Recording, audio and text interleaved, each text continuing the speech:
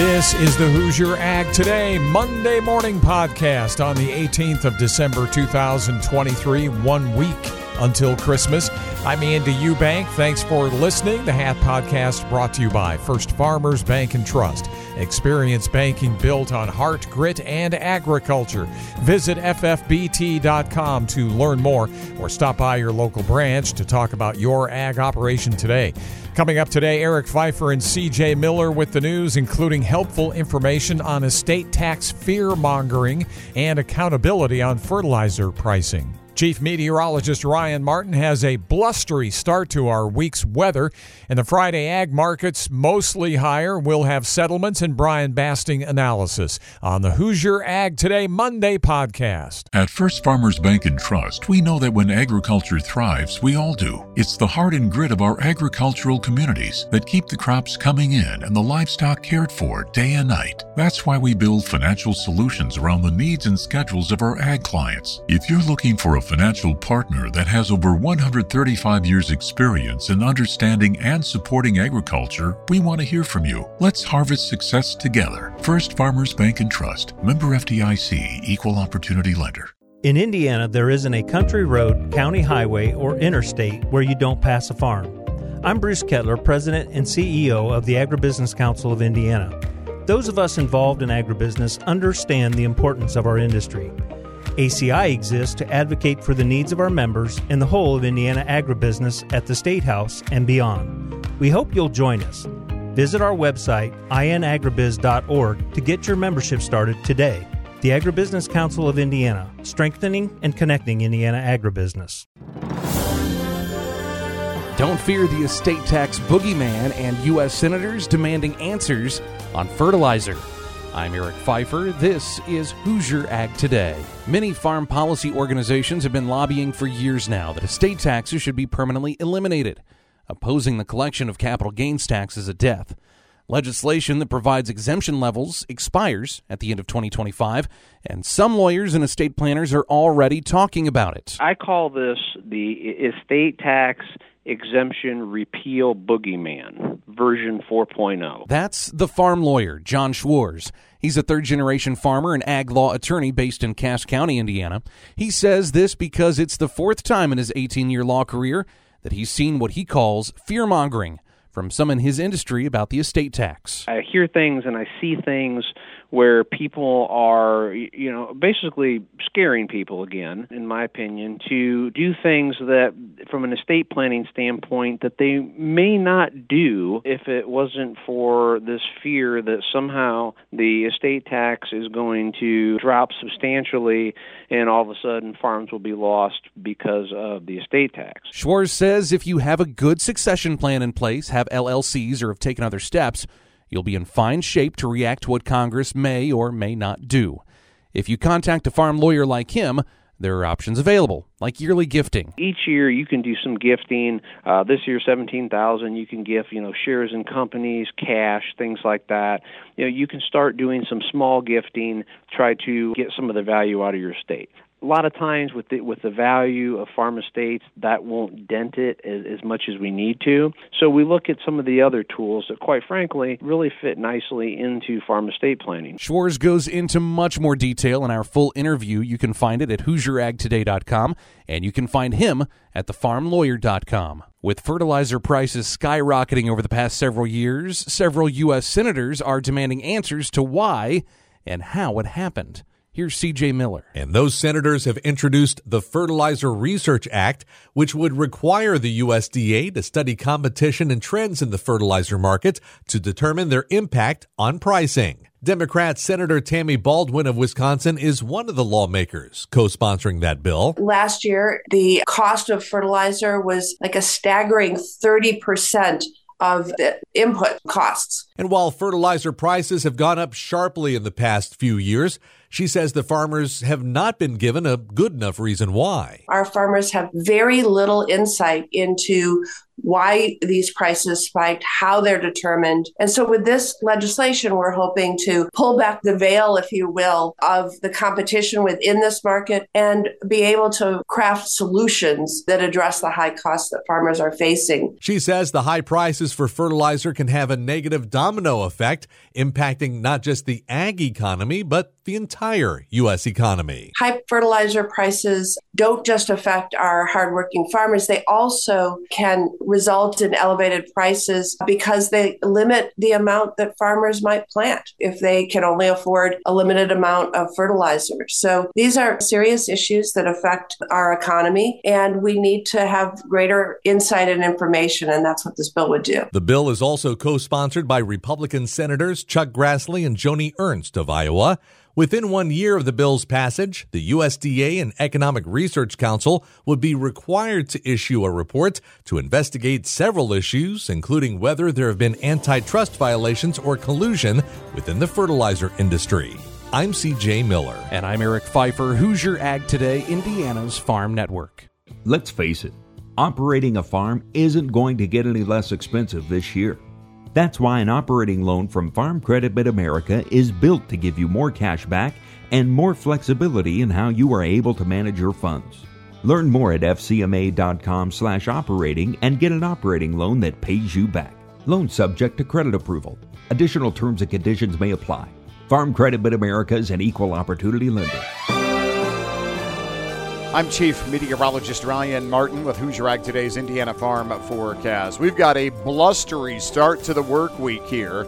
After a gorgeous weekend, well above normal temperatures across the region, Mother Nature attempting to show us what time of year it is really. But honestly, if I'm going to get right to the point here, she's not doing a very good job, all right? Yeah, it is blustery today. It is a lot colder than what we saw over the weekend, but really when you look at normal, we're not that far away from normal temperatures in December. The biggest story that we've got today is the wind.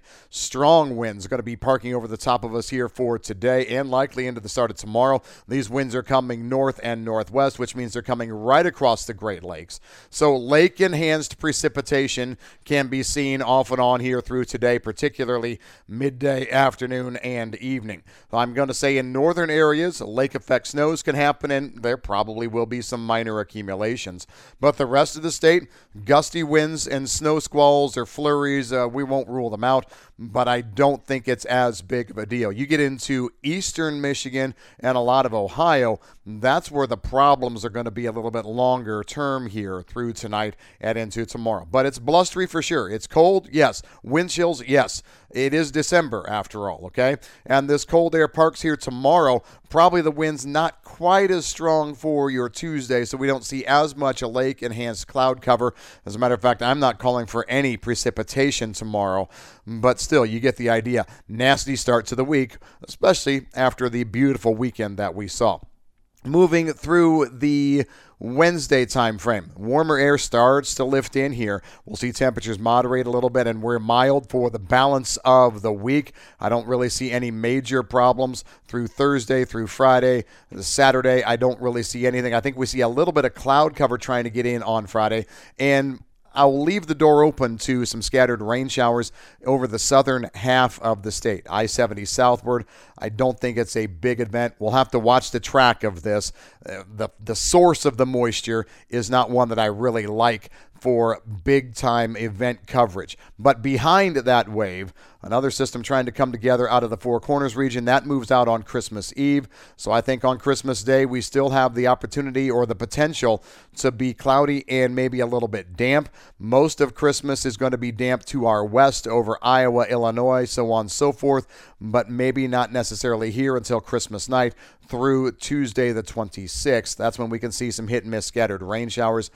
Not looking like a big event right now, at least not compact, but we may stretch moisture over a couple of days with very hit and miss kind of activity. So that's the way things are stacking up right now. Number one issue is the brutal cold and wind today. And the only reason I'm calling it brutal is because of the wind. Wind chills will be a definite issue through your Monday. I'm Chief Meteorologist Ryan Martin. A volatile week closes with a rather quiet day of trade Friday. This is Hoosier Ag Today and the Friday Farm Market Review.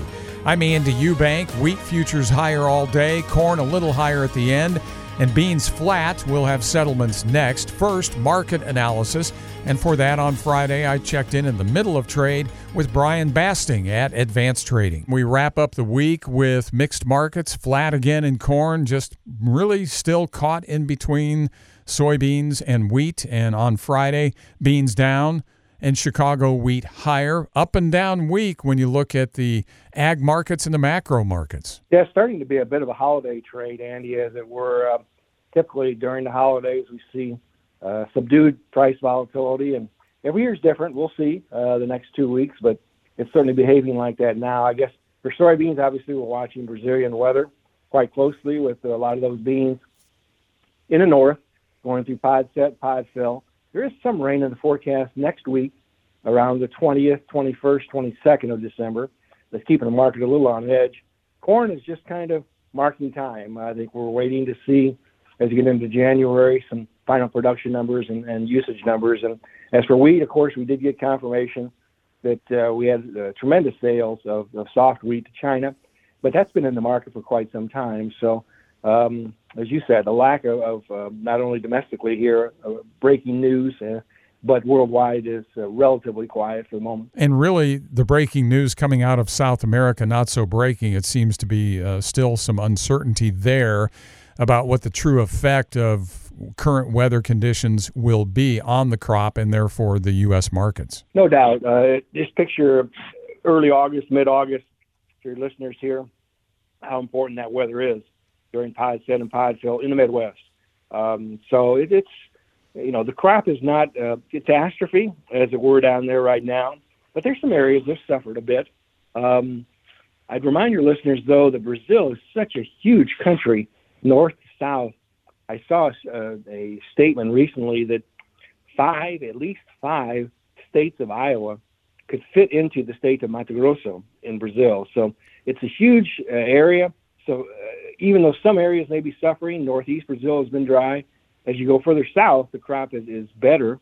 So we'll just have to see as going forward. We are seeing China come in here and make some export purchases of U.S. beans, assuming that a chunk of these unknown sales, which have also been announced, will be China.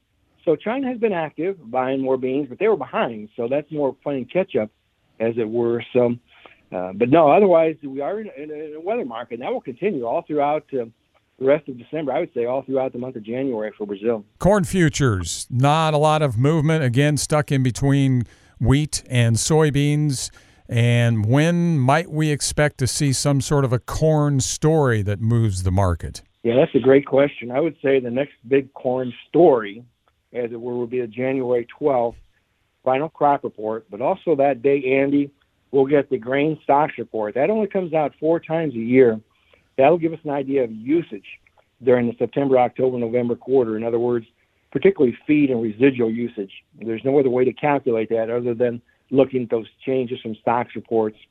And so I guess one thing to think about in corn is that the price of soybean meal obviously was very, very high this fall. So perhaps we fed a bit more corn than the market's thinking. But on the flip side of that, I was just in Indiana doing a meeting this week and continue to hear producers very excited about the final yields that they saw.